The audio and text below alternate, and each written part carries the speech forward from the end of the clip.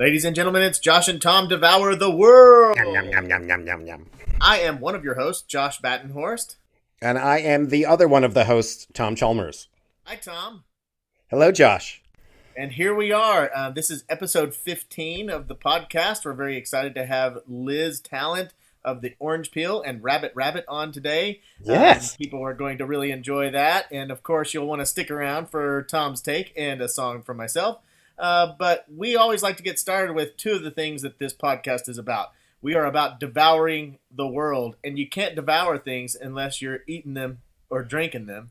I believe, Tom, you had eaten this week, or is that right? Am I right? Did I get you with the eating? Not quote. I got to binging. Not food, but content. So we had the Oscars this past Sunday. And I always love cramming for the Oscars. I always like to try to watch as many films that are in contention as possible because it makes watching a movie seem like research. You know, I'm doing important work here. Sorry, I got to clear my calendar. I've got to watch Borat, which was quite entertaining. But particularly, so I did. Don't know that I saw all of them. I do miss the days when I was a member of the Screen Actors Guild, and you could see any movie that was nominated in any participating theater, and you're just like, I am an actor, let me in. But I was able to track down all the Oscar animated shorts through various platforms, and it was just great. I was reminded of how much I love animation. I always used to go to animation festivals. A Spike and Mike's did a great one that would come to the art houses and things like that. I just love animation, and then this year's was just outstanding. Whether it was Burrow, which was like a Pixar short, basically about a little groundhoggy type character who just keeps trying to get away from everybody. I think something we can really understand. So he kind of burrows down and has a nice little hole, and then boop, a little gopher comes in or a little whatever. And he's like, no, and he keeps going down farther and farther and farther until he realizes he's perhaps gone a little too far. It's great. It's adorable, but really smart and subversive. There was one called Yes People that was from Iceland, in which all the characters basically say the word yes in some version. So it could be like, yes, or like, yeah. But a nice little device that we would love from improv. Genius Loci, I think is how you would say that. Very French, beautiful, really interesting animation with skin tones, white, brown, and black, just do a fantastic job with that.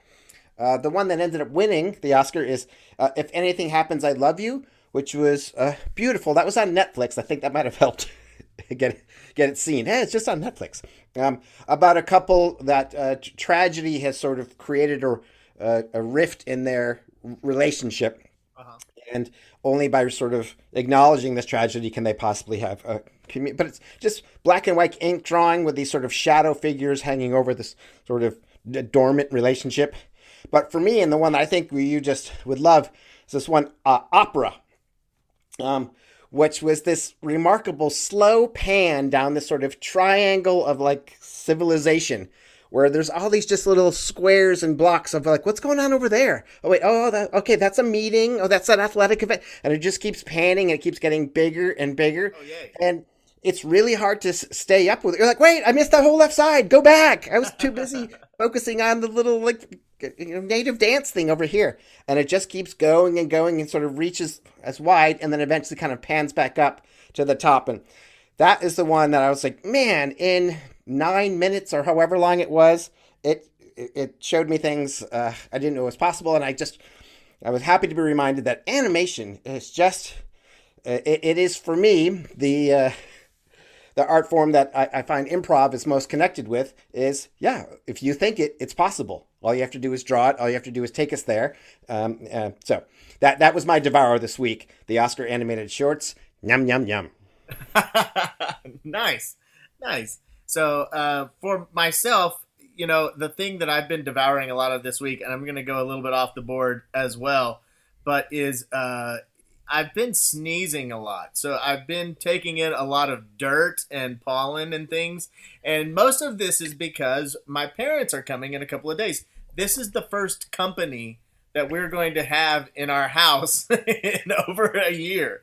And it's just amazing how you kind of look around and you go, oh yeah, that's just a pile of stuff that we just gonna have ignored because nobody was coming through, and this always happens a little bit, with spring cleaning and such, but we have been just putting the house together, and you just no one has had a reason to come in except for to walk through to the bathroom in over a year, and you look around and you're like, oh, that's not really a place where blankets go, just like on top of that chair. That's just what we've been doing because nobody has needed that chair because no one would ever sit in them, So it's just been a lot of, and just, sweeping out from places that, dog hair and stuff. So that's what I've been taking in is a lot of dirt. And the sneezing thing, something that I learned, and I'm going to share this with, it's not a healthy habit, but I have a little box of old-timey snuff because I learned that that in India they use snuff as like to fight off colds. Like if you're having a sneezing fit, if you use snuff, which normally will make you sneeze, like it will make you sneeze a couple more times, but also kind of like just kind of puts an end to that little fit of the sneezing. So I keep that around for just that. And snuff. Have you ever actually taken a sniff of snuff, Tom? Is this a thing? I have not sniffed the snuff. Okay, well, it is. I mean, it's a kind of a painful experience, but it is a very fine dirt-like powder, and it's just like taking on dirt. And so there you go. Now, yeah, I understand the idea of putting things in your nose so that it intentionally reacts violently against that and gets everything out of your nose. So that's the idea. Yeah, that's the idea. I do understand that. Well, yes, devouring piles as we begin to welcome people into our home again is a very real thing. As we have a version of that going on this week as well. In 2 days, I will be fully vaccinated, and I expect to see you somewhere soon, Tom. And because everything will be kicked in, and I'll probably lick your face like a little puppy dog, Tom. And I'll sneeze it right back at you. All right. Well, nothing to sneeze at. Liz Talent will be joining us very shortly. We hope you'll stick with us through that break, and then also stick with us after the break, where Tom will share Tom's weekly take, a tidbit, a morsel of take-a-tude for you to take with you into the week, and I will share my weekly song. We'll see you after the break.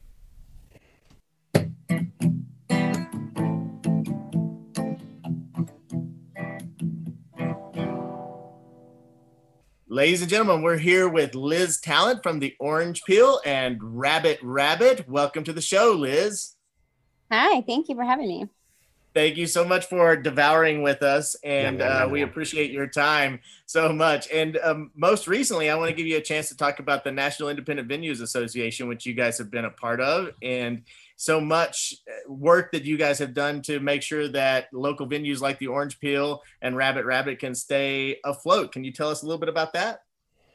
Sure, yeah. So the National Independent Venue Association, or NIVA, was something that a group of independent venue operators got together and formed fairly loosely and organically just at the beginning of the pandemic. We were all kind of connected because the organizers of that group had started by wanting to launch this thing called Independent Venue Week, which they're still going to do. But they had started that, I think, in Chicago and New York, and the Orange Peel had gotten connected because we wanted to participate. And when the pandemic hit, that first week, that week of March 13th or whatever it was, somebody in that group sent out an email and said, hey, do you guys want to do like a Zoom and just talk about, what's happening? What do we think is going to happen? What should we do? Maybe people have heard, things we can do about insurance. And anyway, so we all got on this town hall. I think there were probably a couple hundred folks from different venues across the country on the Zoom. And from there, within just a matter of weeks, we decided, let's organize, let's choose a name. So we chose National Independent Venue Association, or NIVA. Let's, figure out our messaging, hire some lobbyists, and figure out what we can do to kind of save the live music industry. So I got involved right at the beginning, volunteering on some different parts, and ended up becoming the precinct captain for North Carolina and South Carolina.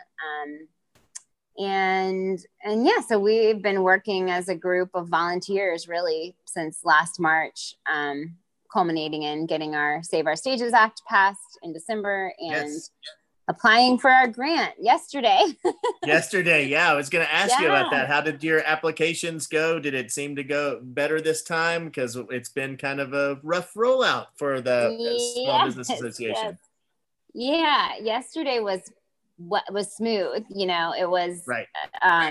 They, the SBA opened that grant on April 8th, and it was kind of a fiasco, and they pulled it down, so no one got to apply. But they, fixed a lot of technical issues, and we got to submit an application for Orange Peel and for Orange Peel Events, which is like our Rabbit outdoor show side of things, yesterday, and it went totally smoothly. Did you fill one out for your? We did fill one out. What we're concerned about, obviously, is that it's kind of hard for us to prove some of it because we're a touring company. And Right. so it's kind of hard for us to like go, and we perform at over 1,000 venues a year, many of which are schools. So, it's going to come Right. down to do the grant tours, look at us and go, yes, you fit these criteria, because, I think we do in the spirit of the grant. The spirit of the grant, I think, Right. is to help organizations that were Yes. severely harmed by the COVID, by the shutting of venues like yourself. I mean, Bright Star doesn't play the Orange Peel, but we do play performing arts venues like the Asheville Community Theater and Dinah Wortham, and all around the country. And so, it takes touring companies. You guys host touring companies as well. Yeah, So sure. you need artists to perform. Yeah, so absolutely.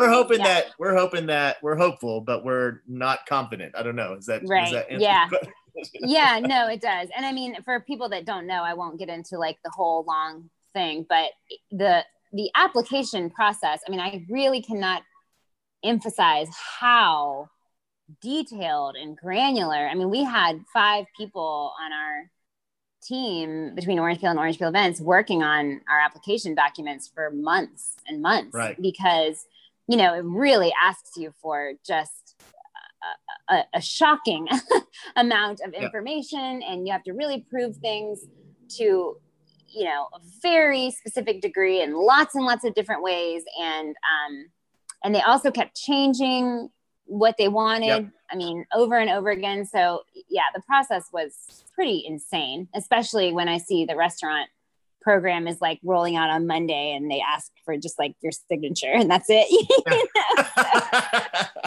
So, I mean, who knows? I think, we feel like, my gosh, if anybody qualifies for this, like, surely we do as a brick and mortar venue. But I think like you, we feel we aren't counting any chickens for sure.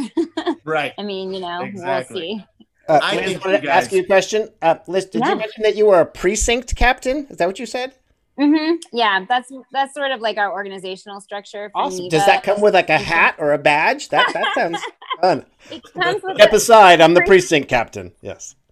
Can you say profanity on this podcast? Yes, you can. Okay. Well, the reason I ask is the precinct captains. We have they're about I'd say there are about 60 of us. Some states have more than one. Some people do like 3 or 4 states. So yeah, about 60 of us in the group, and we call ourselves the fuckers. And I don't know how that got started. It was on, some weekly, we meet by Zoom like twice a week, and anyway, and so somehow it became that, we're the fuckers, and everybody, different ones are like different fucker, like you're the okay fucker, you're the whatever. And so what it comes with is somebody made little lapel pins that say NEVA fuckers. So that's the uniform. It's like a tiny little, I don't wear it. If you know me, like I'm not somebody that would, but I have it. It's in a drawer. So that's it. That's all the. There's official. Liz with her fucker pin again. Right. Yeah, no. Well, I'm glad I asked. And then I did want to. Daughters at church preschool with my fucker pin. To talk about some of the frustrations that you two were just checking in on, I know that's something I found out from people around the country in different kinds of venues. One, there was sort of the tension of, gosh, we could maybe open back up, but does that take us out of consideration for some of these relief funds? So I know that was tricky, but also just designation, like places that were designated a brewery, you're like, you can have people come and go. But if you're a bar or a music venue, like you can have 10 people in the building for 10 minutes. So I don't know if you could just speak to that at all, because I know there were some places that were like, we do mostly wedding venues, but you're calling us a bar, and now we can't get any of our income. Yeah. I mean, I think personally, I was always like fairly cautious about the virus, and so I was not somebody who felt like oh my God, you know, the state is taking my right to earn money and just let me open it up. Yes. Because I did feel like I was not eager to bring people and crowds back inside. I mean, even now I'm fully vaccinated and I still, you know, feel iffy about being indoors masked. So, I mean, I didn't want to step foot inside a crowded anything inside myself, you know, so I always kind of respected the decision not to put people back in that environment. I mean, I did like some Zoom panels on behalf of NEVA or on behalf of like North Carolina venues. I did one with the John Locke Foundation, which is like conservative, like think tank in Raleigh. And they had me on, and like the head of North Carolina Bar and Taverns, and this Republican state congressman who was also a doctor, but that was like a vaccine and mask skeptic, which was an interesting combination of traits. But anyway, I think they expected me to get on there and be like, yeah, you know, like Governor Cooper. But I was like, wait a minute, guys. You know, it was like it was weird being the only person in the room that was like, I'm not ready for us to be reopened. You know, this was like in November or something, you know, and I was like, I don't think it would be responsible. But I mean, on the other hand,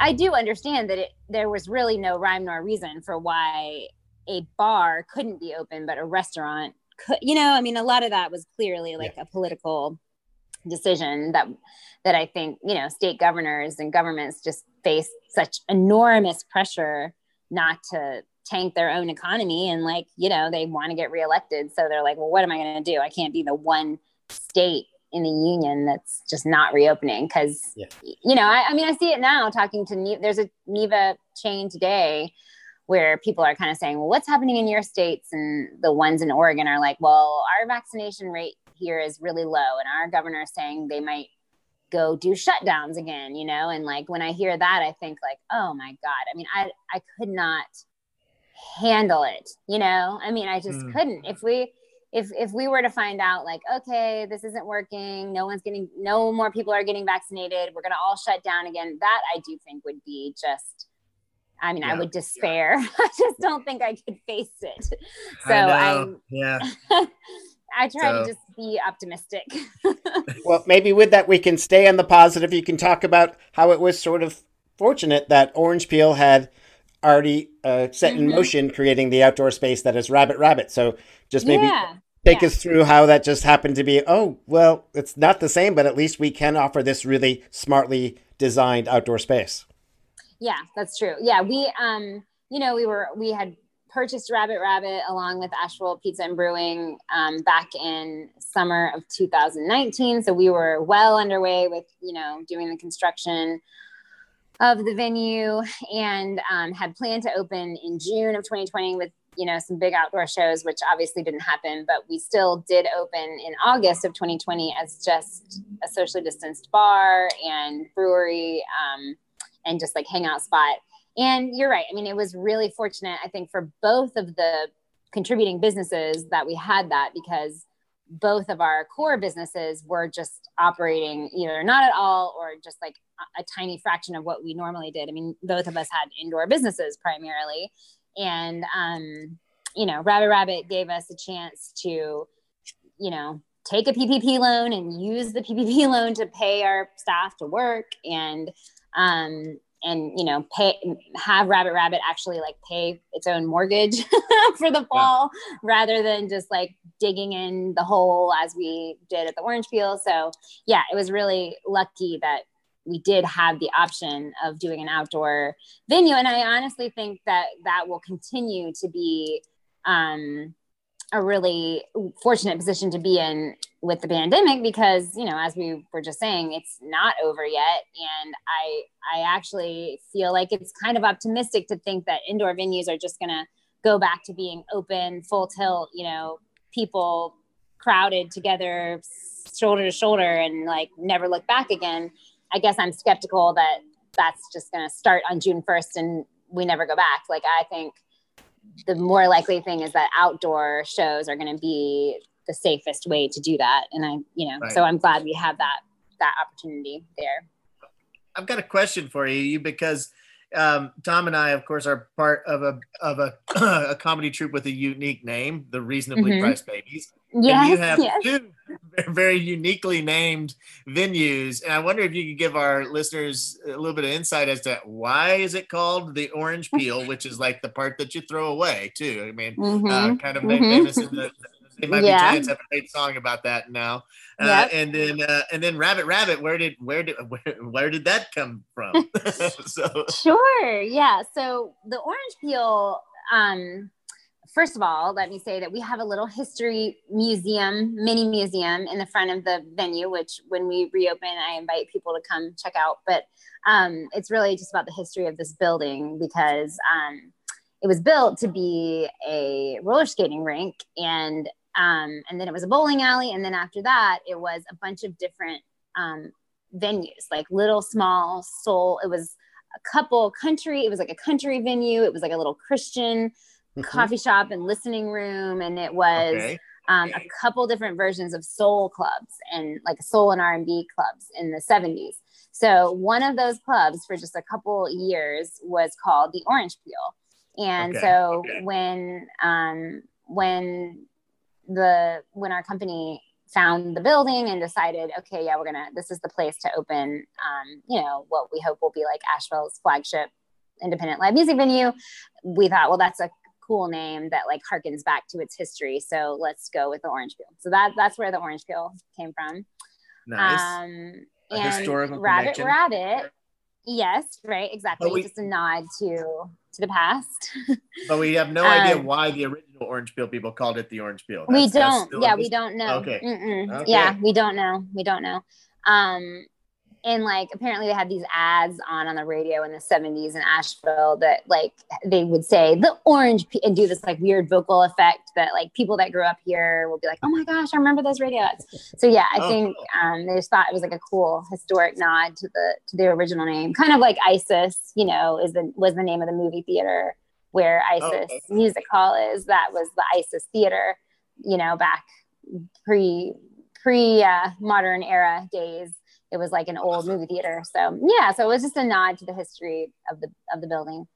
And at Rabbit Rabbit, we are in on that site together with Asheville Pizza and Brewing. And so we had a team of us along with a couple of those guys from Asheville Brewing that worked together to kind of vision out the branding and what the name should be and the look and feel and the color palette and the logo and all that stuff. And we had all of these different name ideas and, we knew kind of like the feel that we were going for, inside. And so we had, I don't even know, 70 options. And Rabbit Rabbit was one of them. And Rabbit Rabbit if you don't know, Rabbit Rabbit is a phrase that people say is supposed to be a good luck phrase that you say, it should be the first thing you say on the first day of every month. So on May 1st, when you wake up out of bed, before you say good morning, you're supposed to say Rabbit Rabbit, and then you'll have good luck. Really? And that's like, so that's like an old British superstition that is also done by a lot of people like in New England and the Northeast. And so I knew that. I've been doing that for at least 15, 20 years. Really? What? Yes. Yeah. This is the first I've ever heard of this in my entire life. And Rabbit. Some people also know it as Bunny Bunny, but I think Rabbit Rabbit is the more proper. The traditional. Yeah. Yes. Right. And it's funny. I think like y'all's reaction is about what we get. Like half the people will be like, yeah, I know Rabbit Rabbit. And other people are like, what are you talking about? You made that up. But it is like a good luck. It's like a good luck saying or a superstitious, Rabbit Rabbit. Same as like, kissing the clock at 11:11 or something. So anyway, it was one of the names on our list and we liked the repetition of it. We liked that there was an animal associated with it for, logo and merch purposes, and we thought it was kind of memorable and unique and fun, and we kind of liked what rabbits represent, that they're prolific and they're fast and they're small but mighty. And anyway, so we both kind of were attracted to that, and that's where we landed. Nice. And I like the little slogan that you've worked there with, make your own luck. I like that a lot. Exactly. Well, I like that you named it after some sort of creature or something from the area and didn't name it after tourists who come to visit here. That's right. No, I'm a no. big Even though, supporter of local baseball, but I will always argue, why did you name your only sports team yeah, after people who aren't even from here? I know. It's true. well, but you guys were all set to open, and like you were just starting to open, right, with Rabbit, and then 2020 comes along and says, no, you're Turtle, right? I mean, it was like a Yeah. different, it was slowed Yeah, down. it's true. I just It's true. wonder if you could take us back to that time. I mentioned earlier when it hit me, started to hit me how bad this was going to be for our industry. Even though we have very different companies, we're both in kind of like the entertainment and arts industry. Yeah. I looked in the mirror, and the look on my face reminded me of what my friends had gone through when they found out their girlfriend was pregnant in high school. And I was, what is going to happen? What are we going to do? Seriously, I have no idea. Shock. Yeah. Yes, yeah. I mean, just panicked, and knowing that you've got something that you've got to really deal with that's really adult and really hard, and but also just not really any idea of how to deal with it was how I felt. And slowly have just, you just kind of put one foot in front of the other. But can you take me through what that was like with the orange peel and with Rabbit? I mean, one thing I'll say is that we have a team of 5 like operating partner managers at the Orange Peel, and then we have 2 or 3 of the folks at Public Interest Projects, which is like our parent company, also local downtown company, that we we're in communication with all the time. And then we had a team of 2 people at Asheville Brewing that we were working on Rabbit with. So like, to me, the whole early pandemic period just feels like being on the phone or on Zoom, like hundreds of hours a week. Yeah, just like all the time, constantly having these like long phone calls all the time. So, your mouth would just get dry and just like talking. What are we going to do? And okay, what about this problem? What about that problem? And so it was very exhausting. It's a little bit of a blur. I mean, I think we different people on our team were more clearly had a better idea, better prediction. There were those who were like, guys, I don't think that we're going to be back, this summer. And some people were like, I don't think we're going to be back this year. And I remember at first I thought like, wait, that's crazy. No way, like surely we'll by the summer, by the fall. And I think they felt like, well, why? We aren't going to have a vaccine by then. Why do you think that suddenly we're going to just go right back as if this never happened? And I think it was like this slow dawning over those first couple weeks and month of like, oh yeah, you're right. And Neva, certainly in conversation with Neva, it was pretty clear early on that we understood we were going to be the last industry to reopen because, there's no takeout version of what we do. There's no, you can try to stream shows, but that's really not it's not profitable. It just doesn't work. So, I mean, I think we realized like it's going to be a long time before we're back to doing what we did. And there was just, it was incredibly stressful. So much talking, going round and around and around, and like, well, what about this? Well, what about that? Well, what are we going to do about these employees? Should we try to get PPP, or should we have everyone get on unemployment? Should we try to, just all the, it was all the blind leading the blind back then. It's kind of hard to remember, because everything changed so much over this year. But there was just a lot at the beginning, a lot of, terror and kind of stress. In our previous conversation, you mentioned that you've been with the Orange Peel since 2006. And I have to think that this has been the most difficult stretch in that time. Yes.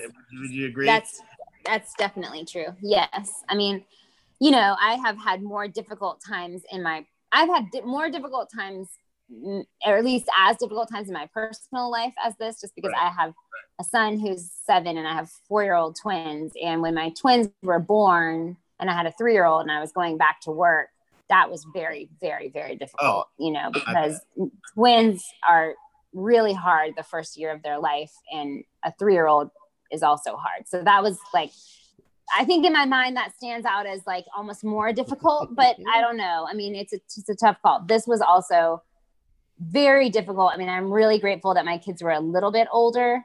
But on the other hand, you know, they were with me all the time. I mean, I think I did the math, and like we didn't spend a single day not together. I was not in my house by myself one single time for like 120 days or something. Wow. So that's crazy. It was really, and I mean, you know, meanwhile, I'm working all the time trying to solve these like unsolvable problems, basically. And so it was really very stressful. I mean, you know, in the end, like having come off the feeling of sending in our grant application yesterday, which was such a like joyous feeling, you know, and having like just reopened the orange peel, which is also this like amazing euphoric feeling. I feel really like, wow, you know, like we made it through this really challenging time. And like, in the end, I feel like, you know, maybe how you would feel after you like hiked the Appalachian Trail or something. But I think that, you know, during it, I mean, I had very many, very, very dark days, you know, at just being like, I'm so tired. I mean, I can't do this. I am completely burnt out of all of it. You know, I have to, I mean, I definitely would say to my husband, I'm sure he bore the brunt of it, you know, for the most part, of me being like, I cannot do this another day. Like, I cannot do it, you know. So hopefully our kids will, you know, get the requisite therapy as they get older for like, you know, I mean, all the damage all the trauma that it caused them to like just be totally neglected. I mean, just my kids were just totally neglected for a lot of the time, you know, and I'd just be like, Mommy, I need this. And they'd be like, I'm on the phone, just, you know, like, go out, no one's here. Find food for yourselves. But anyway. That is true. But, children. The Orange Peel has opened. You guys are doing shows. Yeah, we have opened. They're pod shows, which is, you know, you talked about you can only let so many people in and the consideration of distance and things. So there's a few options for 4 people, but a lot of it is 6. I'm just curious, as you look to put together your lineup of pod shows, do you keep in mind, you know, bands that sort of lend themselves to that situation quite well? Like I know Underhill Rose is playing there a little, and like what a lovely show to go sit and take in. I mean, I'm tapping my foot again. Whereas I might not want to go see like Dr. Bacon, you know, in like a pod show where I have to like sit. Yeah. So do you keep that in mind as you're sort of trying to put together the new possible lineup? Yes. I mean, yes, absolutely. I mean, we do, as we get into the summer, we have some shows where like, we're kind of optimistically hoping that maybe people will be able to stand up a little bit. But yeah, for sure, this first, you know, 6 weeks, 5 weeks of shows, like through May, we really were intentional about doing things that would work well, being seated and like kind of in that intimate environment. You know, we did not want to do like a show where you wanted to just dance the whole time because we can't allow dancing. And so, you know, it had to be like something where, right. No dancing. Yes, that has come up so many times in my conversation in recent months because of the noise ordinance. We'll talk about that some other time. But yes, I've thought about Footloose Town a lot. But yeah, so yeah, we did have to be very intentional about booking. Liz, I'll use the nose audience to go back to Rabbit Rabbit. I thought people might be interested in finding out. You sort of have introduced this option of the silent comedy show, the silent disco movie, where people are wearing headphones, which is weird. We sort of come together to be isolated. Right. But tell people what the silent shows are and maybe why that needed to be. Yeah. So, I mean, we bought these, they're called RF headphones at Rabbit Rabbit. They work on a radio frequency. Basically, we have this transmitter thing up at the front of our venue, and you get a pair of headphones for the silent events. And you know, if it's a movie, you see the movie. We have like if you haven't been to Rabbit Rabbit, we have like a literal jumbotron, you know, like a huge LED screen. It's not a projector. It's a self-lit, you know, backlit. It's a jumbotron. So you can see it, you know, even during the day. It's really cool. And so we do some movies a week are silent and you can listen on the headphones. So the sound is piped in right to you, but like from the outside, it's totally quiet. And then we also once a week do these silent discos, which are really so much fun. I mean, I just can't tell you. I know it feels like you'd be like, I feel weird about this. I'm dancing to this, but the other people are hearing it in their own headphone, but something about having the headphones on makes the sound like really immersive for you as the listener, you know? So you just like are so into it and wanting to just like dance or laugh with your friends or whatever. And you're less distracted by, you know, surrounding noises. So they're really fun. They're $5 if you're ever looking for something safe and outdoors to do. They're super fun. And the reason we did it was honestly just as a courtesy. You know, I mean, the current noise ordinance allows us to make noise until 11, and the new proposed ordinance will allow us to make noise until 10. So, I mean, it's not as if we couldn't adhere to that with our movies and silent disco, but we wanted the opportunity to, you know, do things a little later, or to be able to do like we're doing the movie Anchorman on Thursday as a silent movie. We wanted to be able to do like rated R movies and not feel like, okay, they're going to say cuss words and people walking down the street are going to be offended. So we try to use them a couple times a week for that kind of thing. Nice. Cool. Well, Liz, we're getting close on time. So, but we do wanted to give you an opportunity. We have Tom and I have created this because we couldn't go and devour the world like we normally do, going out to see music and things. We decided to start a podcast during our time. And so that's kind of how we've been exploring the world, and just wondering what's been devouring your time and attention while you've been so much of it clearly has gone to the kids and keeping the things open, but just wondering if anything else you've been find yourself devouring, whether it be a snack or a drink or just a media of some sort. Mm-hmm. Yeah, sure. I thought maybe I shouldn't say this because I'm a big podcast listener, and I thought like, well, is it cool? Is it done to mention other podcasts when you're on one podcast? A rising tide lifts all ships. Yes. Okay, good. So I am a big podcast fan, and I do a lot of laundry and a lot of dishes and a lot of that kind of thing. And I always listen to podcasts. And so I was listening to a lot of political podcasts, like all through 2020, through the election season. And I had like 2 I listened to every day. And then when the election ended, I felt, it was like this, what am I going to do with all my podcast time now? So I started listening to different kind of interview and comedy podcasts. And my current obsession is Tig Notaro. The comedian Tig Notaro has 2 podcasts. One is called Don't Ask Tig, which is an advice podcast, which is funny. But the best of all to me is she has one with Cheryl Hines from Curb Your Enthusiasm, and it's called Tig and Cheryl True Story. And in it, they watch a documentary, they did like the Fire Festival documentary. They did like My Octopus Teacher. They did The Staircase, all these different documentaries. And then they watch it on their own, and they come together on the podcast and they talk about the documentary. And it is not a serious critique. They go off topic and whatever, but they're an unlikely pair. They're really good friends, and they're, kind of just their chemistry and how they make each other laugh. And I mean, they are hilarious. And I just love, I spread the word about that any chance I can get. So if you're looking for a good podcast, that's a good one.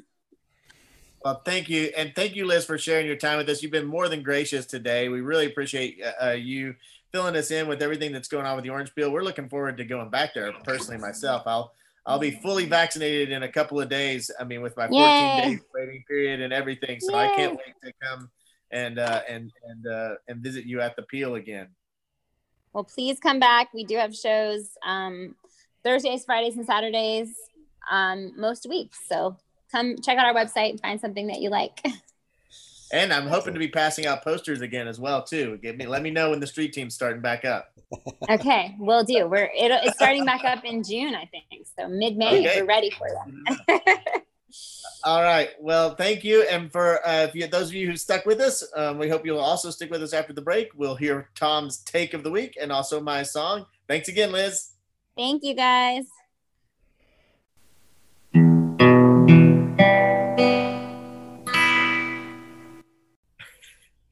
And we are back. Yes. All right. Tom, we heard so much. I mean, a real sort of continuation from our episode 1, where you talked about your love of clementines, to now the orange peel that is left after eating it. There, we made the full circle with Liz Talent.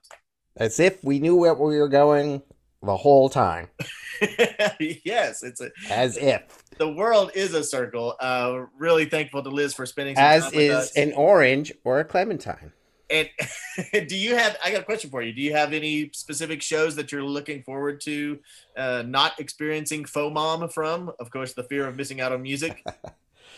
Uh, Nothing particular. I mentioned, yeah, I'm going to be seeing Eleanor Underhill do a patio show coming up soon as part of, with Eleanor Underhill and friends. But no, just excited about the possibilities. Still excited that Wilco and Slater Kinney is still lined up for later this summer, as it was supposed to be last summer and has not been postponed or potted yet. So that's the one I'm like, ooh, I really hope that still happens. Yeah, I've looked at the Orange Peel and looking. We scroll way down on the list. They have a show in August of an artist that I've really taken a liking to. Critter Thomas actually posted about him on Facebook, and so I just kind of like put him in the Spotify. His name is Ty Seagal. Mm-hmm. Really great musician and big full sound band. So I'm excited about that show, and I hope that that happens in August. And then Mark Reveille, who has kind of come into prominence during the pandemic as yes, he's been a crazy funny YouTube presence. And, yeah, I went ahead and just bought the max that I could buy. I went and bought 4 tickets, and so I'm and that's at Rabbit Rabbit, so that'll be outdoors and a whole lot of fun. Yeah, I'm very excited about that show, and that's in October. So hopefully, no rain or anything will come in the way of that, because he's a hilarious person. But Tom, that's not what we do after our interviews. What we do is we hear from you. It's interesting that you asked me that as I head towards my take, because I am here to talk about music, and I'm excited to be returning to shows and have bands that I enjoy be prominently featured. But also okay, and I encourage venues to keep in mind sometimes it's fine for the music just to sort of be there in the background, and make that choice. A lot of times people go to sit and be together and talk, and it's nice to have music be a part of that. Sure. But, I went to a brewery a little while back, and there's just 2 guys up in the patio with like guitar and bass, and there's like one red light, one green light. You couldn't really see them, and you're like, what is it? And then I was like, no, this is exactly what this is supposed to be. Sure. They're just doing real sweet music in the background while you sort of sitting out on the patio and, spaced. Okay. And it was like, no, that's exactly what we needed. I didn't need hey, we're here. Every song, look at us. Pay attention. Pay attention. And then, did a similar thing, went out with some folks, and like, oh, should we sit up front? And I was like, no, I do want to sit a little further back, be at a table, catch up. My friends had some good news to share, and this band that was there, and I can't even tell you who they were. They were great in the background. So I just... I would like for you... Don't forget that music can also be there without being the main reason that you are there. I think you could start a movement, Tom, because seriously, when I go to the beach, this happens every time I go to the beach. There's the beachside restaurant, which has the nice little kind of mixed drinks and, I don't know, sort of seafood. And they always have some 50-something parrot head who's playing Jimmy Buffett tunes way too loud on the deck, so loud that you can't enjoy yourself. And it's like, I don't mind Jimmy Buffett music. I even like to hear it played live by someone actually strumming the guitar and singing. I don't want that to be overwhelming me with the sound of my ears, and so that I can't enjoy my meal and conversation. So please, that specific thing like has happened at every beach that I've ever been to, is you go to, you're like, oh, that's the one that I'm not going to because that guy's too loud. Just that. So, having said that, I would like to now focus entirely on your music and hear your song, for that is what we want right now. Not in the background, but in the forefront. All right. Well, this song was created when I went home to visit my family when my grandmother was passing away, and I got into a plane in Dallas, and there was a magazine in the back of the seat, and I opened it up, and it called the Texas Hill Country the New Napa Valley. Did they now? Okay. And so anyway, just that kind of sat in my mind for a long time, and got the topic spaghetti Western from my songwriting group. And the word spaghetti Western do not show up in this song, but I think that it speaks to the theme. It is a story song, so stick with it and make sure that you're kind of listening, because it is one of those songs that takes a little like, okay, I've got to actually, follow along, which can be a so problem. I shall.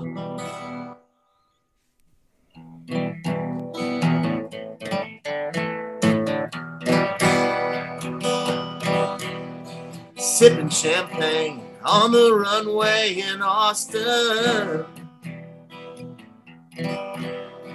Just inked a deal for $6 billion with Boston. The Southside development, luxury homes and high-rise apartments, half of it flown through clean offshore pockets.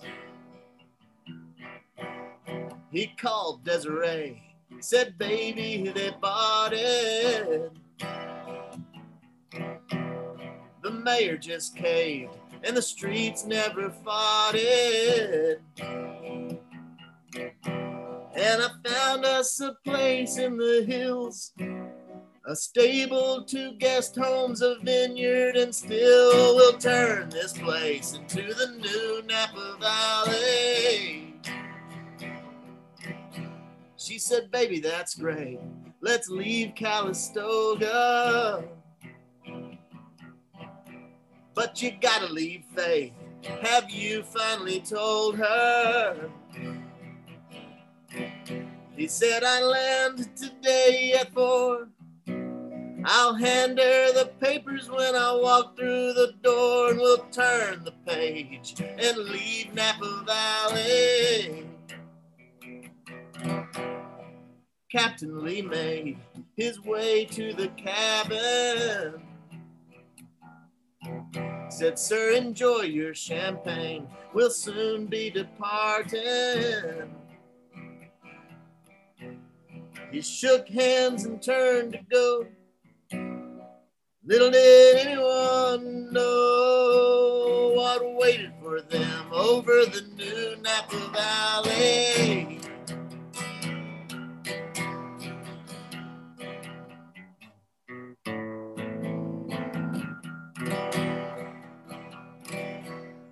The captain earned his wings and a little bronze star, transporting gear from Ramstein to Kandahar. Now he had a terminal debt, a kid on the way, and a bad cancer bet. Time to pay him all off and empty his pockets. Faith tasted blood at her first communion. Nothing was more sacred than union between a man and a wife. That's why she had insured his life for a price that would buy the new Napa Valley. At 10,000 feet, Captain Lee cut the throttle, made the sign of the cross for his mother and daughter. At least by the end of the day, there'd be no more debts to pay. And he left this plane on the floor of the valley, shattered and torn on the new Napa Valley.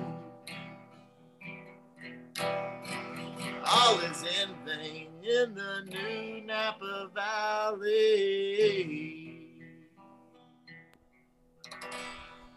Yeah. Well done, Josh. Thanks, You Tom. might not have said the word spaghetti western, but Ennio Morricone was hovering over that song. Yes, Sergio Leone and a number of people were. Yeah, thank you. Reminded me a little bit of a band called the Long Riders. I don't know if you remember that. That goes back a little bit too. Yeah, that sounds familiar. Yeah. Okay. Yeah. Well done. Hooray. So much music played dark part story. in this show. It's one of those stories that I think that I may not if you don't get it all the first time, just go back and listen to it again. And if you've listened to our show this long, we want to thank you. You're our favorite listeners if you've listened this far. And we hope to see you next time on Josh and Tom Devour the World. Yum, yum, yum, yum, yum, yum. All right, bye. Until again. One take, Tommy.